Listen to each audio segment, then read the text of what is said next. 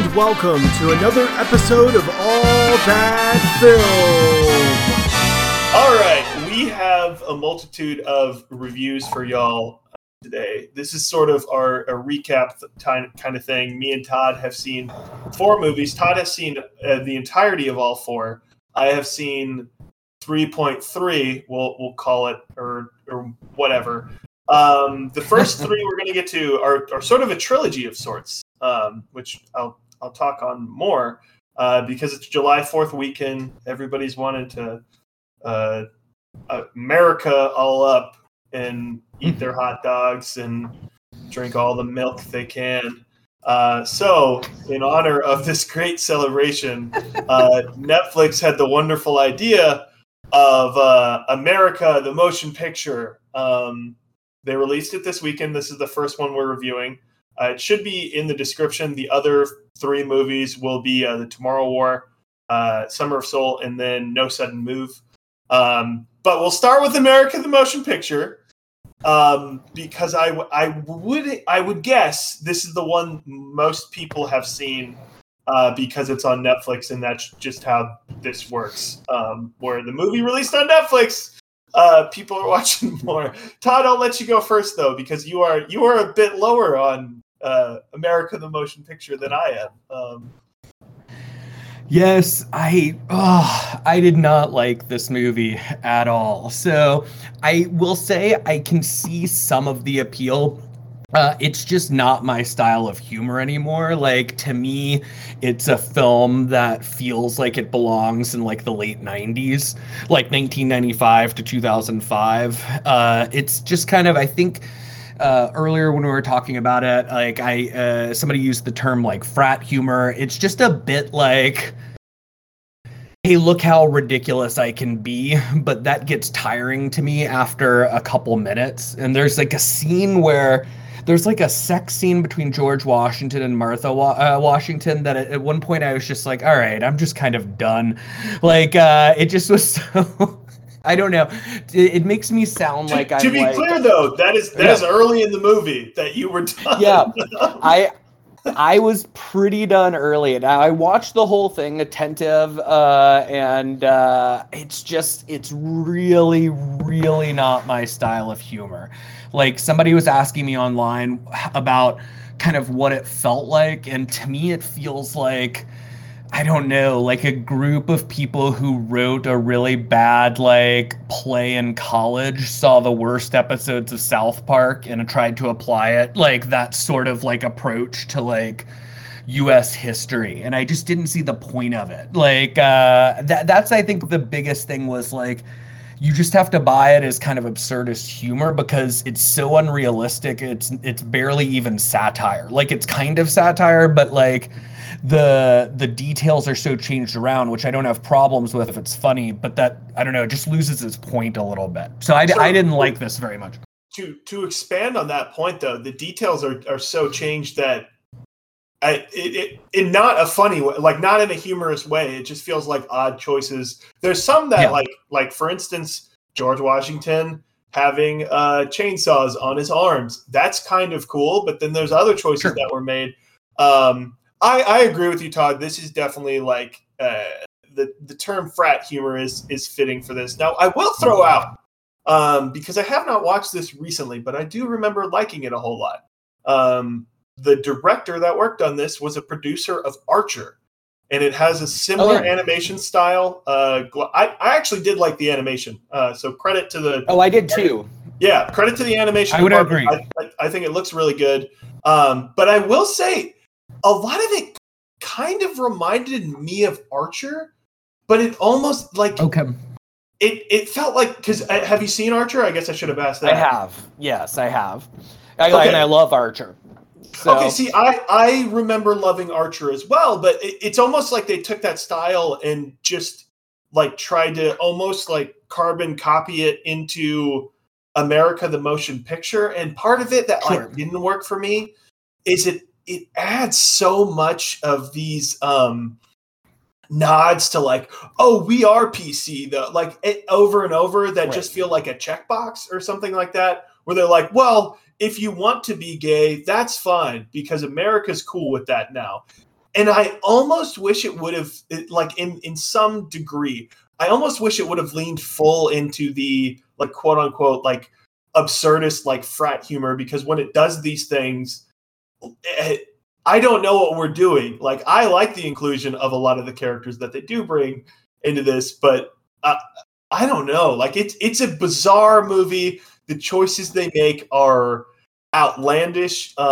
This is, look, I guess I'm gonna have to spoil this. This is revealed very early in the movie. So if you don't want anything, don't stick around for this 15-second thing.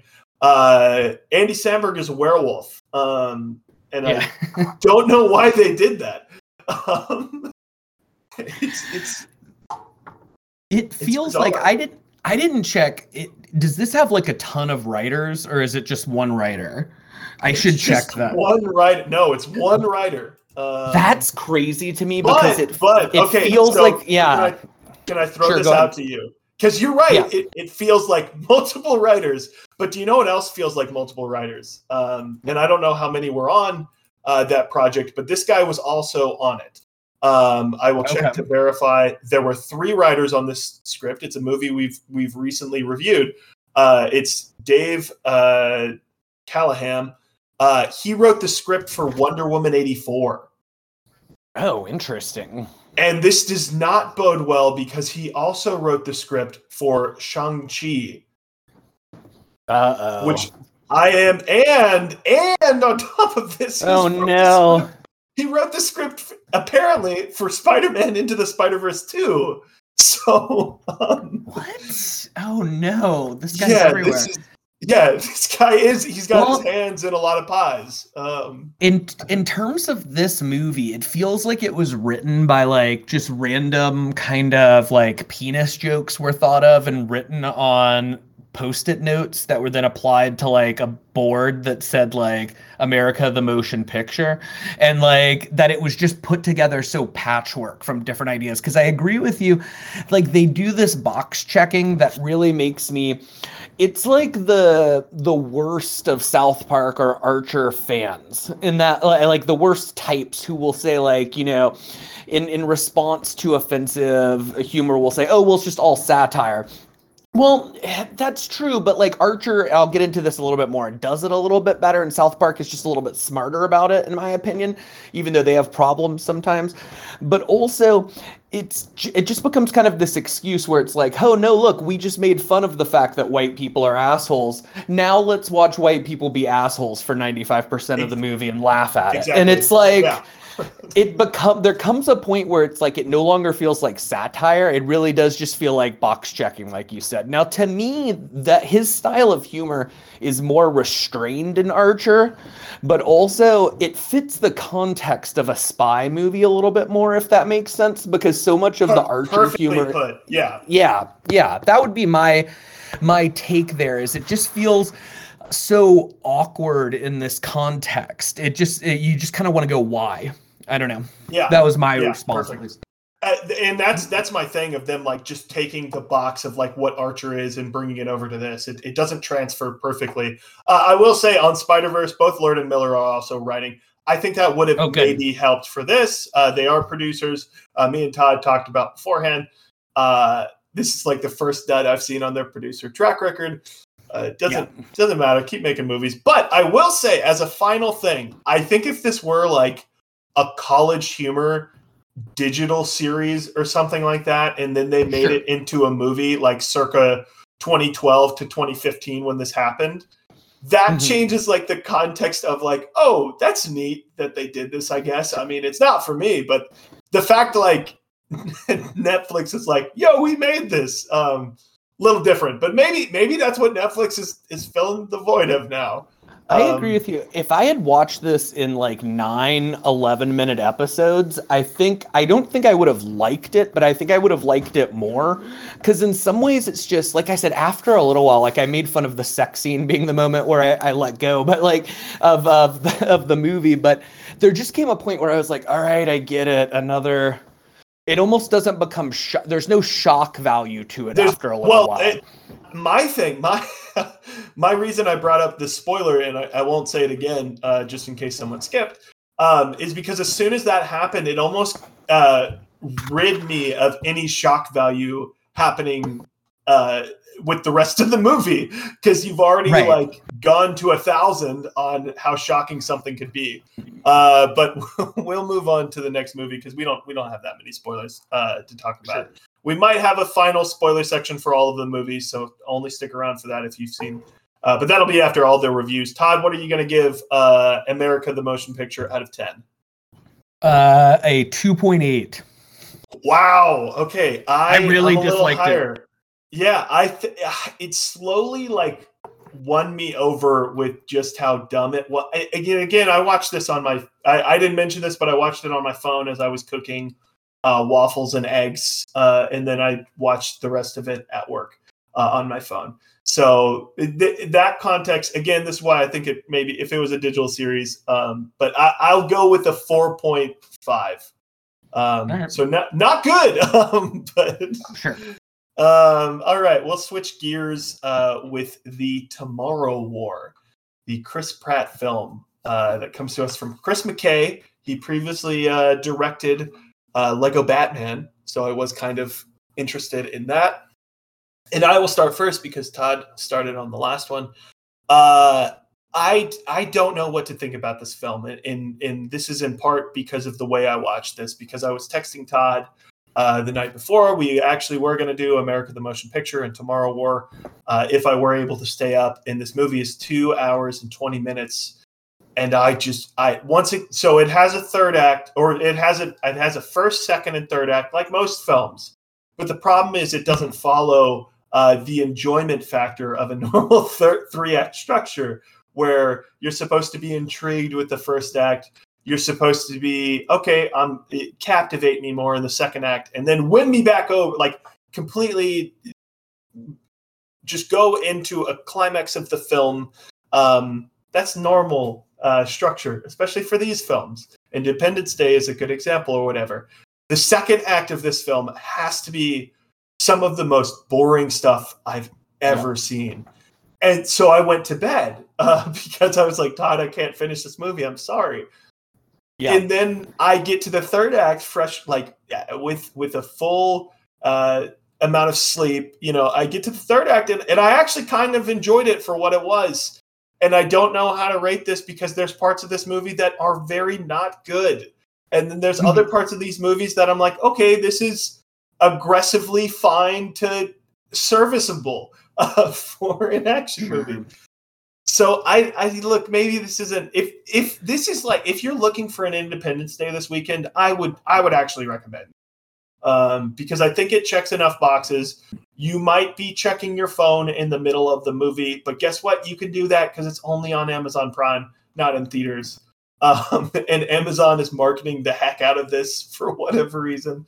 Probably because they paid a decent amount. But yeah, those are my thoughts. But Todd, what do you think about the Tomorrow War?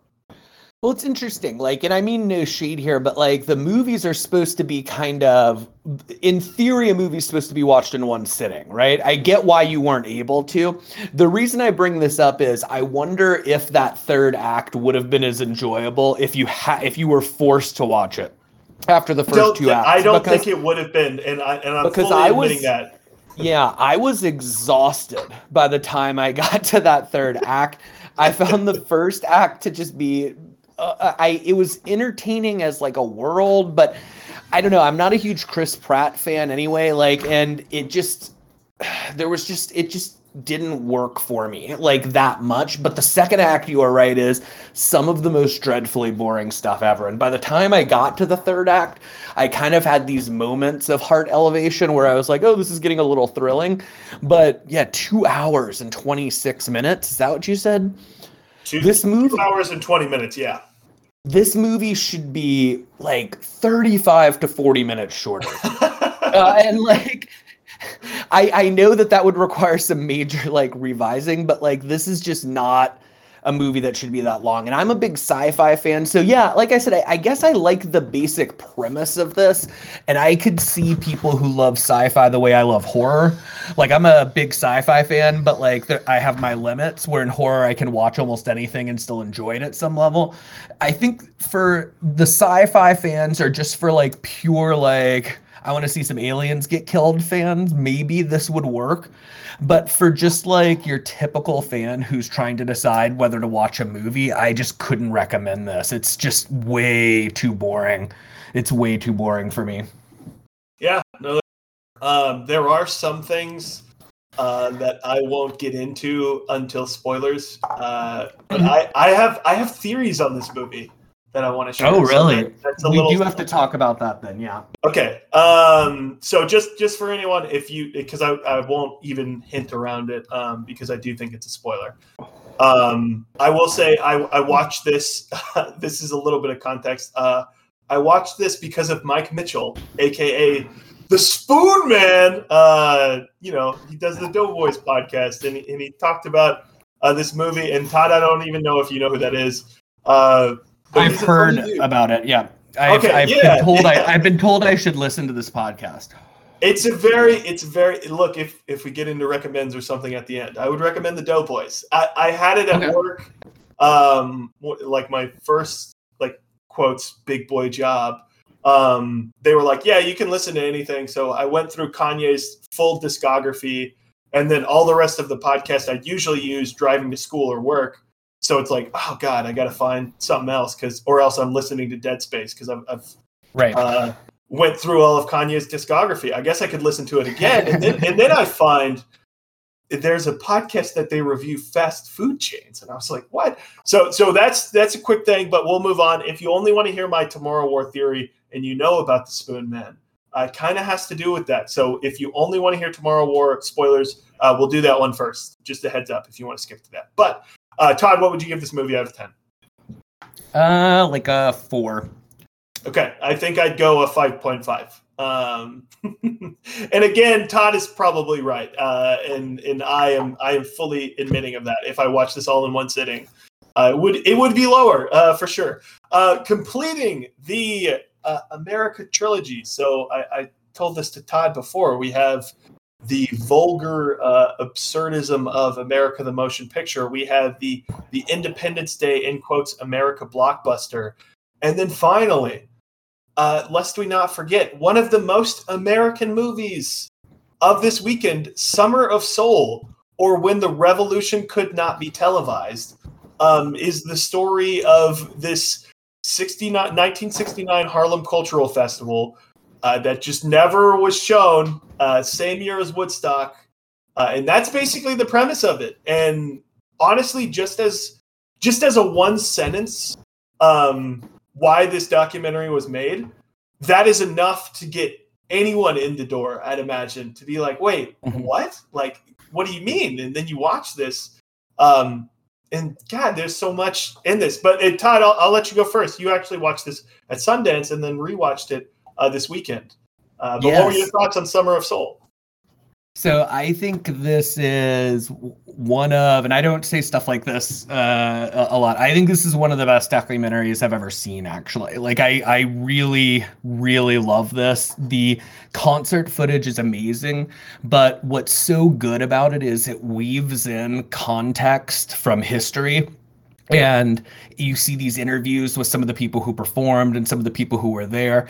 And it's just truly fascinating. Like, you feel like you learn things, but you also get truly entertained. And there's just all these wonderful moments in it.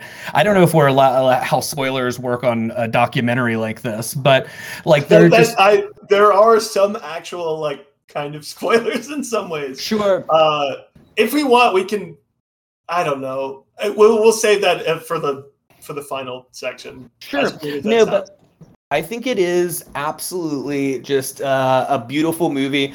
The one context, I don't know if this is a spoiler, it's just historical context for the thing that I think is interesting, is part of the reason this got forgotten, unfortunately, is just because it was black musicians. You know, like, and the movie does a very good job of saying that. Part of the thing that's fascinating, though, also is that this was taking place during the moon landing, which was, you know what I mean, like dominating the news in many ways. And so it's just this fascinating little nugget of history, and the documentary, which so much credit goes to Questlove from The Roots he's the director and the producer of this. And just so much credit for reclaiming history this way. It's a beautiful documentary. So I'm actually a little not disappointed. I'm glad we're in agreement, but you get the you get to say it first because I am in 100% agreement with you. I think this is one of the best documentaries I've ever seen. It is so important. It is so entertaining. It is so well thought out in terms of its structure, and they just did it perfectly. And like, I think. If you, and again, this goes back to the one sentence thing. If you say that one sentence, you're like, okay, well, of course I'm going to watch this. But if you just have that one sentence thing and it's not structured as well as it is, and it's like, oh yeah, that's really good music. It's a shame like this wasn't this wasn't seen, of course. But if it's not as powerful as it is, I don't think it resonates as much. And I get why this was the movie people were talking about at Sundance. Because I tried to watch this at Sundance, and then I tried to watch an early access premiere of this, and my server crashed like right as it started. And then I had 2 tickets like 3 weekends in a row, and then I had a film fest. I had to go back for another thing. Doesn't matter. This movie is awesome, and I want to watch it over and over. And it's a shame because the documentary category for the Oscars. For whatever reason, doesn't like archival footage because this is the best documentary of the year so far. And there's probably some good competition that's coming, but it's one of those that I'm confused. Like, what are we doing not giving this all the accolades it deserves? Because I'd argue that like this should be, and I've always thought this when it's a good documentary. I'd argue the editing on this project deserves to be recognized in terms of like where they slotted stuff and how they like struck, because that often doesn't like get as brought up in editing. It can be easy to look at something like Baby Driver that has a lot of edits, which is still, don't get me wrong, that's super awesome. But in terms of like how you're structuring something and where you're putting footage, really stinking good. Anybody who likes music, if you have a passing interest in music, you'll love this. Like it's marvelous. Like it's a masterpiece from Questlove. And that was one of the things that bothered me is I feel like Sundance, and I don't know if they need to like shove it on the poster or what, but I didn't know Questlove was directing this until like 3 days into Sundance, and I was like, wait, what? I have a theory that Questlove doesn't want attention for it. Like that is fair. I understand. Yeah. But he directed you're right, though. Out of this movie. No, you're right. You're absolutely right. I mean, one thing I wanted to emphasize is a lot of times I think people kind of passively watch documentaries and they think about them as being good or bad based on just the content.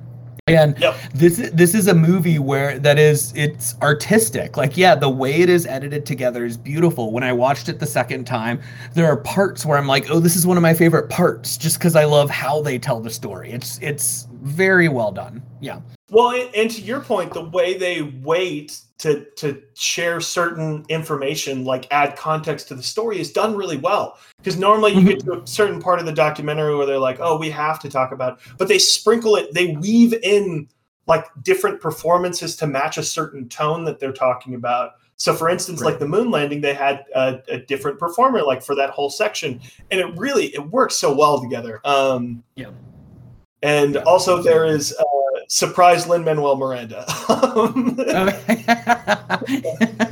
That's right, he does show up.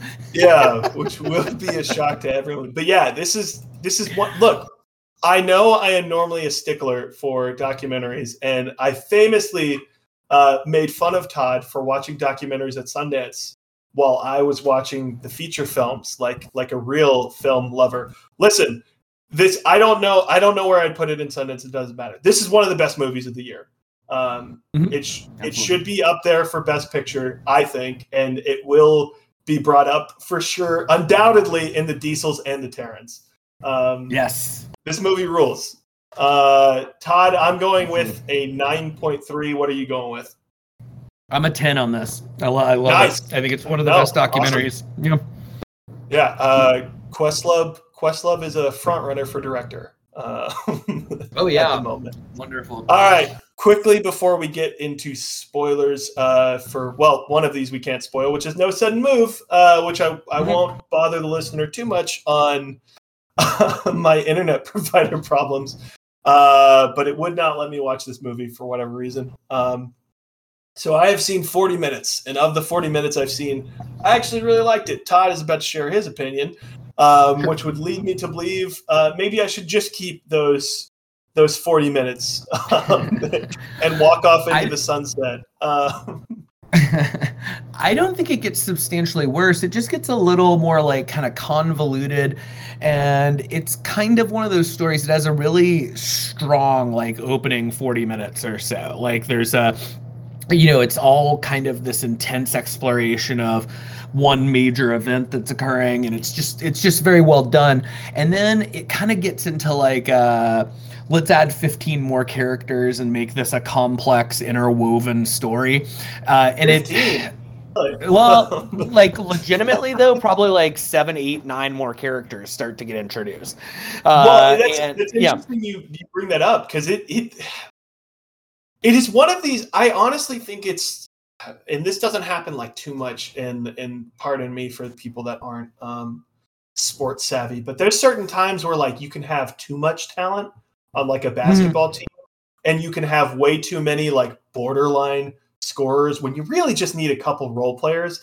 And I think that might be kind of the case here, is what I could get, because like this is one of those movies where like you run through the cast and you think to yourself, you're like, well, surely that's one of the best movies ever because the cast is awesome. And Soderbergh's directing it, and Soderbergh has worked with a lot of the talent that's in this movie. But yeah, because I haven't seen a lot of the actors that are on the poster, like in listing. So I now see what you're talking about. In terms of like what is to come, I suppose, but that's interesting. There's just so much that I have to admit, like I kind of like this a little more the more I've thought about it, but it's just not one of Soderbergh's best. And to me, the first 40 minutes are like really excellent, and like I really loved the vibe, and then it switched to a vibe that I wasn't as into, and so it just kind of left me disappointed some. I think I described it as a beautiful empty vessel. It's like the direction's good, there's all these wonderful actors in it, but it just lacked interesting substance for me, I guess. So yeah, at least the second half. Is there, because again, you mentioned the 40 minutes. I've only watched 40 minutes of this film about. Is there a bigger thing that is mentioned after those 40 minutes? Because there's something that happens narrative. Oh, there's other stuff? Okay. Yeah.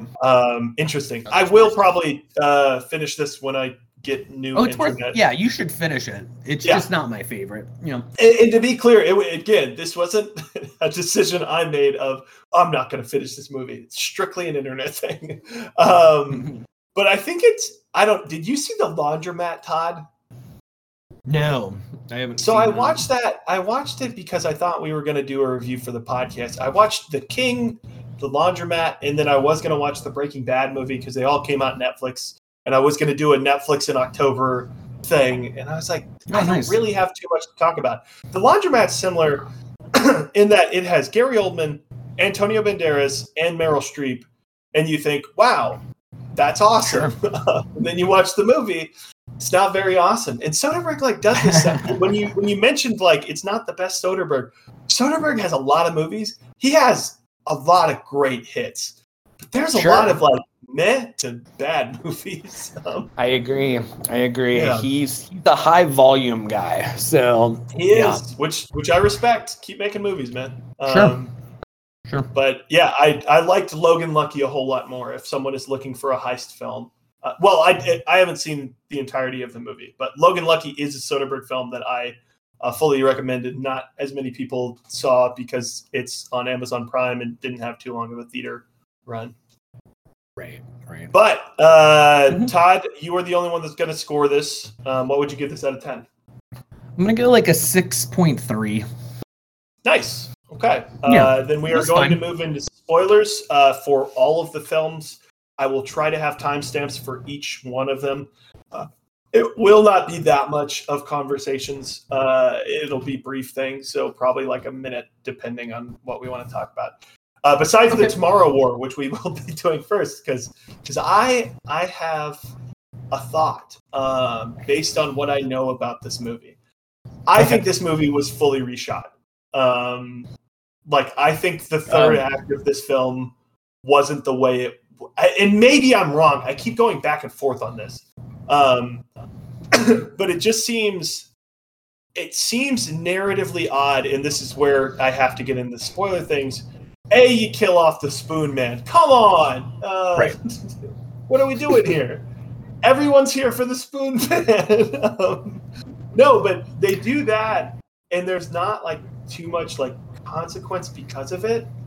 And then we go to this really meandering thing where he meets his daughter in the future, and there's kind of nothing that happens. Like, it's just the two of them. And it would have, what I think would have been really cool is if it would have done one of two things. It would have had everyone in the future meeting like a lot of their either offspring or like older relative or anything. And you don't have to have that much dialogue, but it just reemphasizes like, hey, this is why we're doing this. And then that makes the third act at least feel like it's more personal than it is.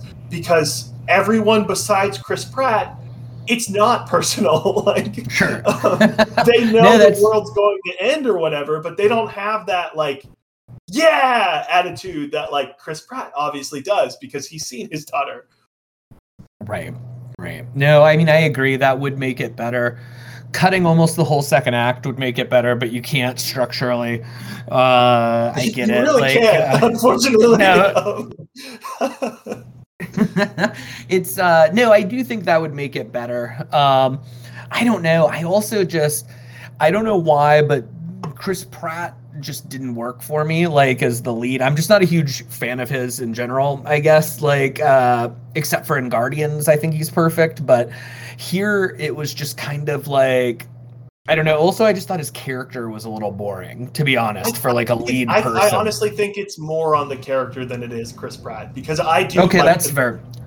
Life stuff, which is most when we're talking about actors in general. I like him in Jurassic World. I don't think he's bad. I'm excited for him in Cowboy Ninja Viking, which was announced like 5 years ago, but I don't think is ever going to see the light of day. Sure.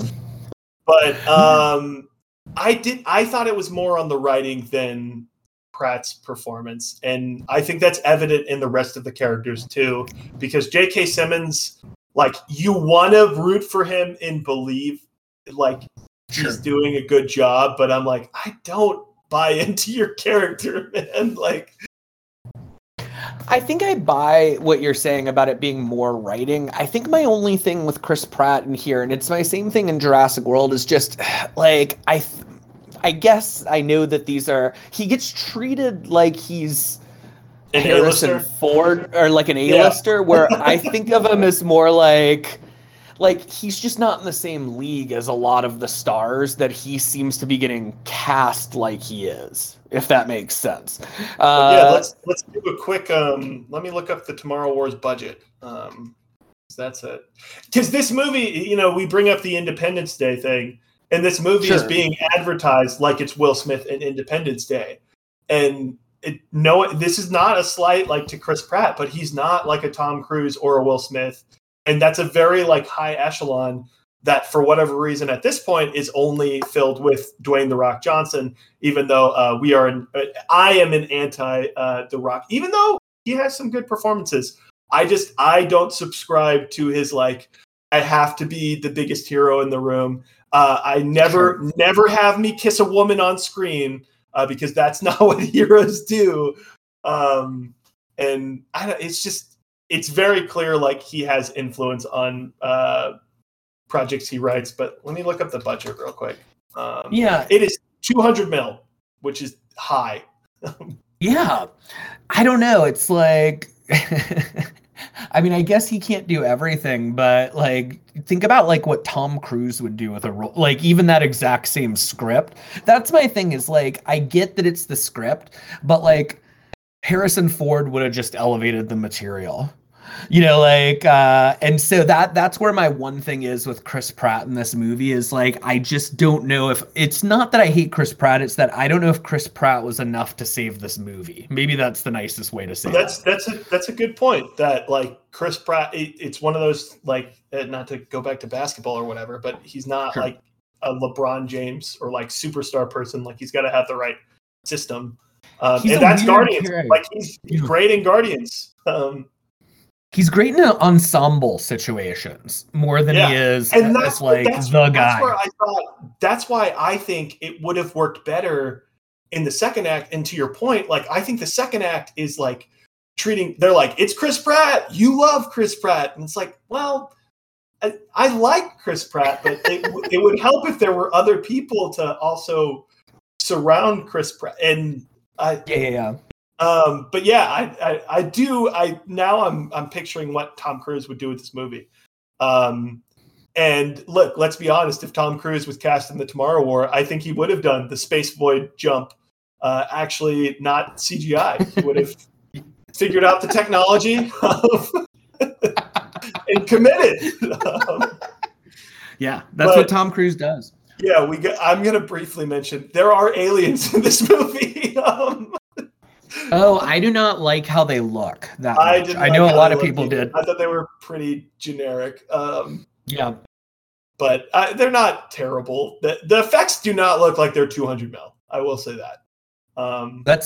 That's fair. Which Tim, I almost. go ahead. So I turned over to my partner while we were watching this, and I almost wish I was right on this because sometimes I like to shoot my shot on what I think the movie could do, and I was like, I bet those people like leading from the future, like they're going to turn out to be the aliens and they're the ones orchestrating it.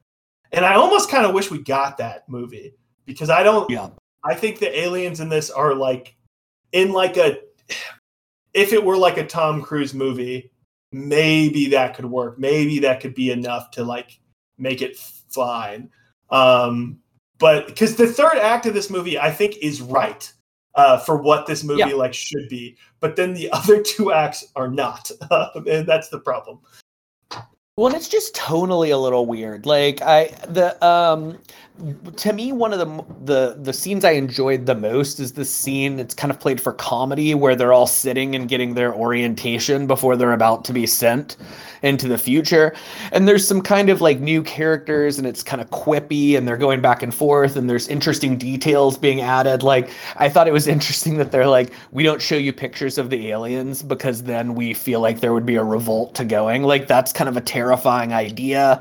I thought it was like a decently written script, but then so much of the movie is just dead serious, and then like they dabble with comedy every once in a while. It needed more Spoon Man, is what we're saying. But we will move on to spoilers for America the movie. The movie. Look, there's chainsaws. There's multiple sex scenes. So many animated boobs. So many. Yeah. And then look, this is the part that bothered me a little bit.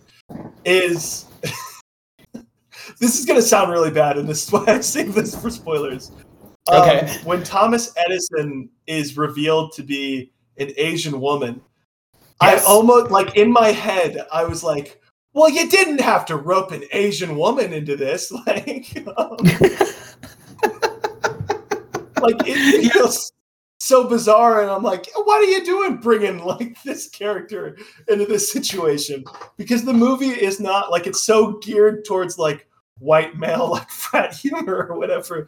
So It's like, why are we doing this? Like, what is going on? Well, it's that box checking you're talking about, and it's why like I kind of think of 1995 to 2005 as being this era of movies where like white people just blew diversity. Like movies, it's been shown were even like more diverse in the 80s, but like these movies would just kind of have like, the one black friend, and they, have that in there, and it's like, so see, we're diverse now, and there would be all these kind of he just always like has like a very stereotypical like accent, and like that's the only character in the 90s films. Oh man. Yes, and so like it just felt like a film that belonged in that era to me. I swear the reason they made Thomas Edison an Asian woman is because Olivia Munn agreed to be in the movie. maybe that's why. I was curious because I did not know it was Olivia Munn, and I was like, I swear if I look this up after and it's not even an Asian actress, that will be the funniest thing I've. And like it wasn't, so kudos to the movie. But like, but to that point, isn't it a little odd that with your line of thinking that it's like, oh, we have Olivia Munn, so let's make Thomas Edison an Asian woman. Why is Samuel Adams a white man when you got Jason Mantzoukas? Exactly. Maybe, I don't know. I think it could have, and this is, of course, we keep repeating the checkbox thing, but it really is one of the main things you can walk away from this, because it doesn't, like, they could have gone a little bit more, because they have Geronimo in the blacksmith in this movie. And I kind of like the joke with the blacksmith.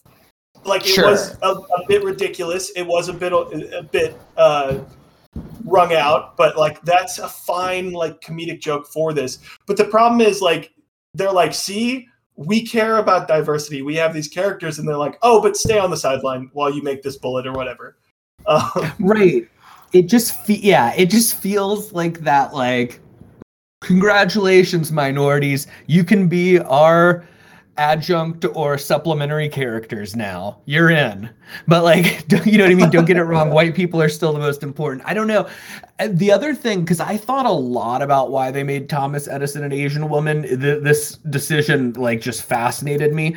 And another thing that popped into my mind is that maybe they are making fun of Hamilton when they do that, or like maybe it's like a wink and a nod to like Hamilton's like progressive recasting or whatever you call it. yeah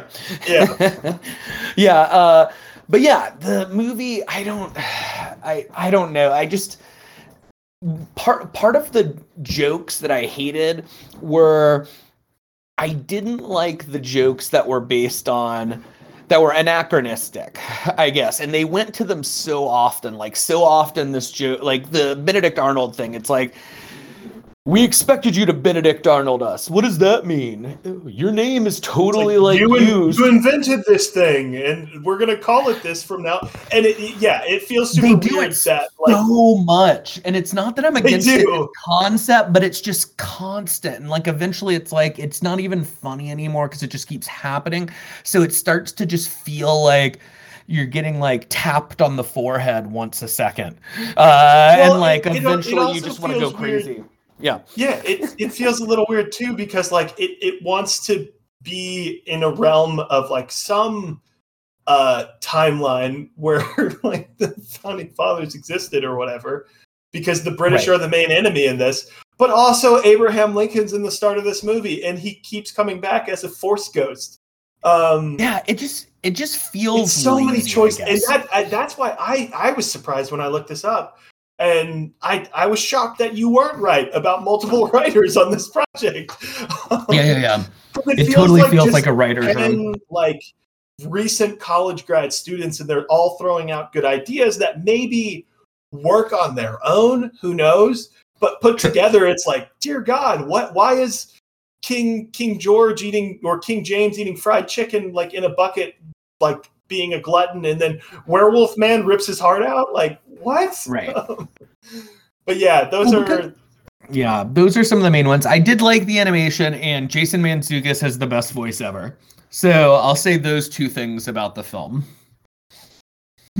Has Channing Tatum not been in a live action movie? I'm looking it up, right? He has not been in a live action movie since Logan Lucky. He also was in Kingsman Golden Circle the same year. But that's a decent amount of time.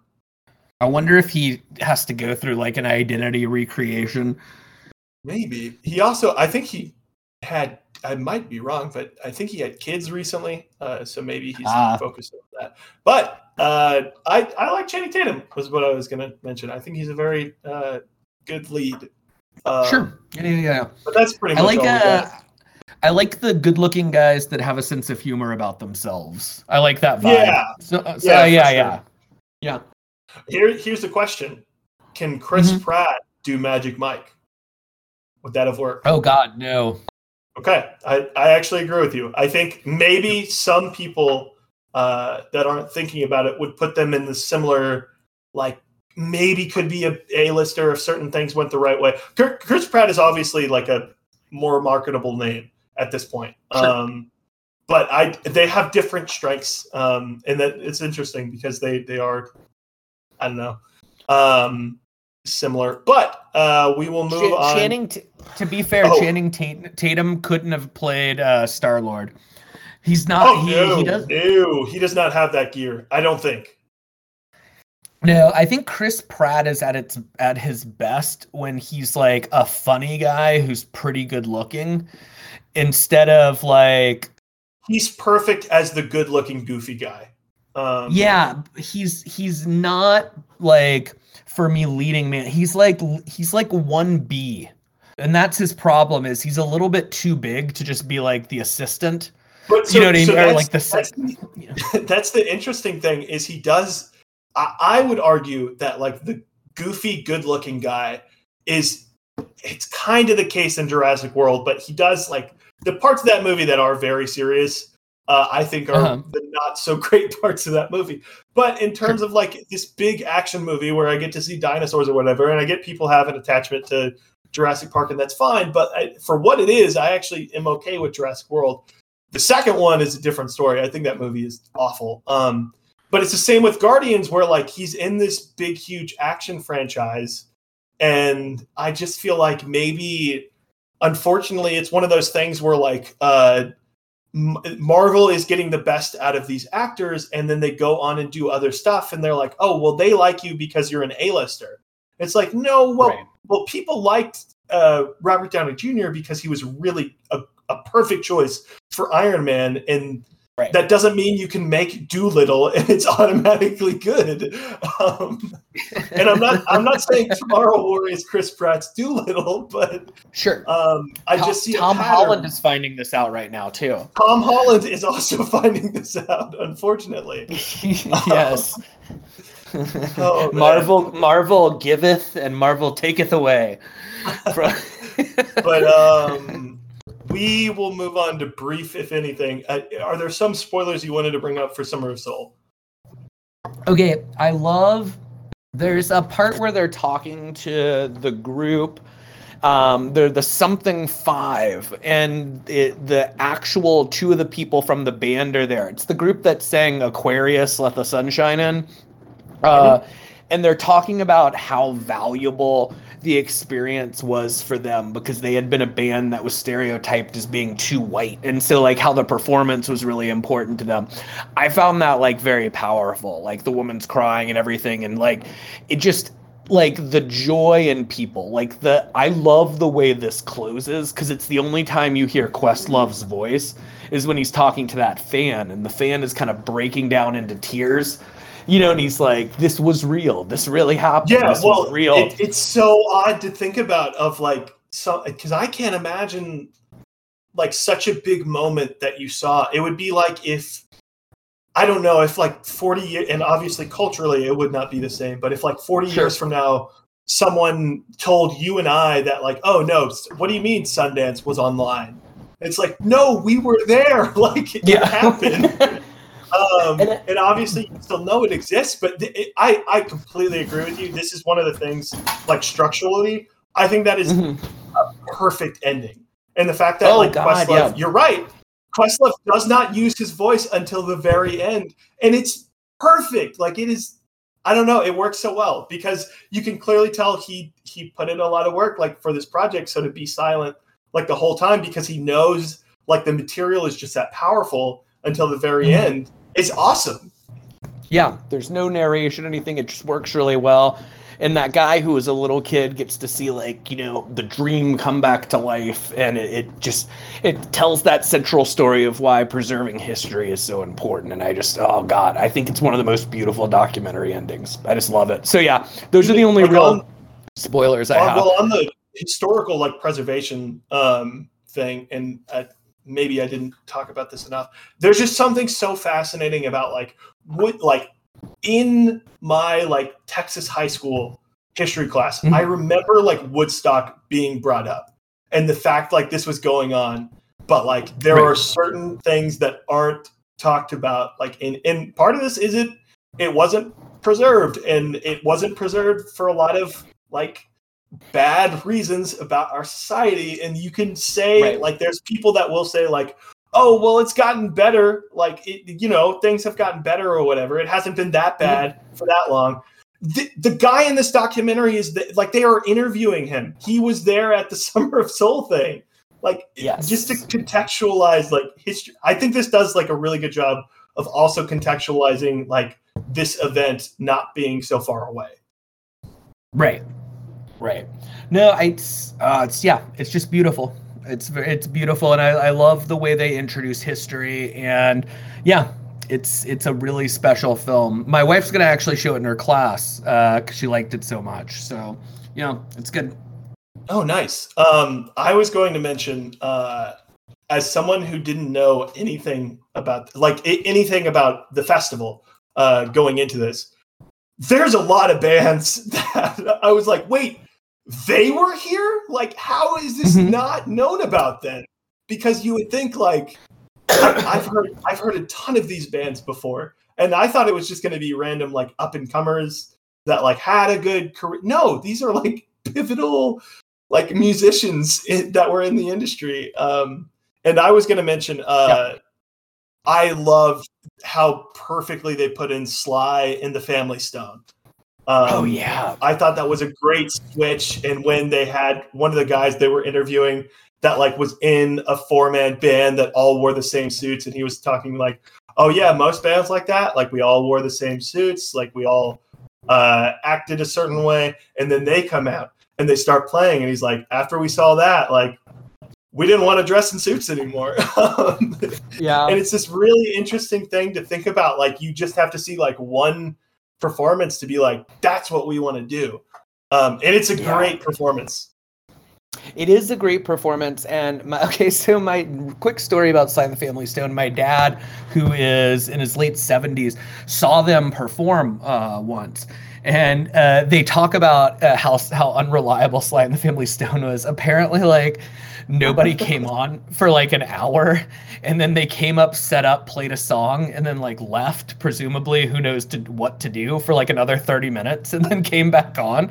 So apparently they were crazy, but my dad's impression of them was like, they were just the coolest people on earth. Like they were so cool that like everyone wanted to be like them. And it made sense in the context of that movie.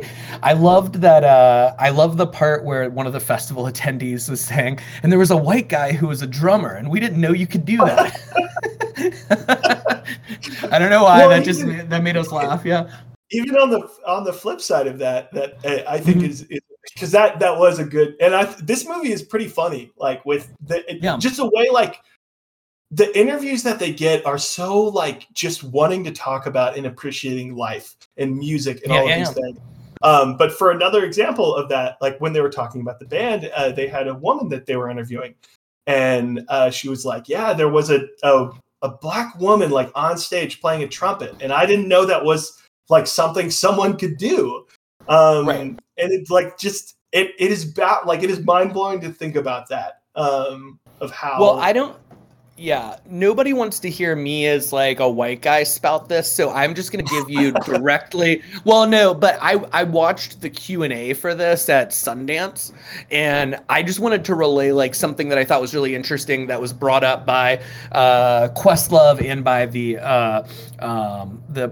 presider over the Q&A, which is that they brought up that it's really important to not just contextualize Black history in terms of suffering, if that makes sense. So yes, it's important. And that's what I talking about with the like celebration aspect. Well, yeah, that's what made me think about it. Is they were just talked about how important it was to preserve this like wonderful event. Because as my wife brought up, she's like, in retrospect, Woodstock is known for a couple acts of violence and a lot of drug use and all sorts of stuff. And the Harlem Cultural Festival was like this peaceful event where nothing went wrong and was like pretty community oriented and just awesome. And that's like this movie, like, this movie would have every right to do it if it wanted to. Mm-hmm. I think they could have gotten into, like, of course no one wanted to show like a peaceful concert with a bunch of black folks like just enjoying music,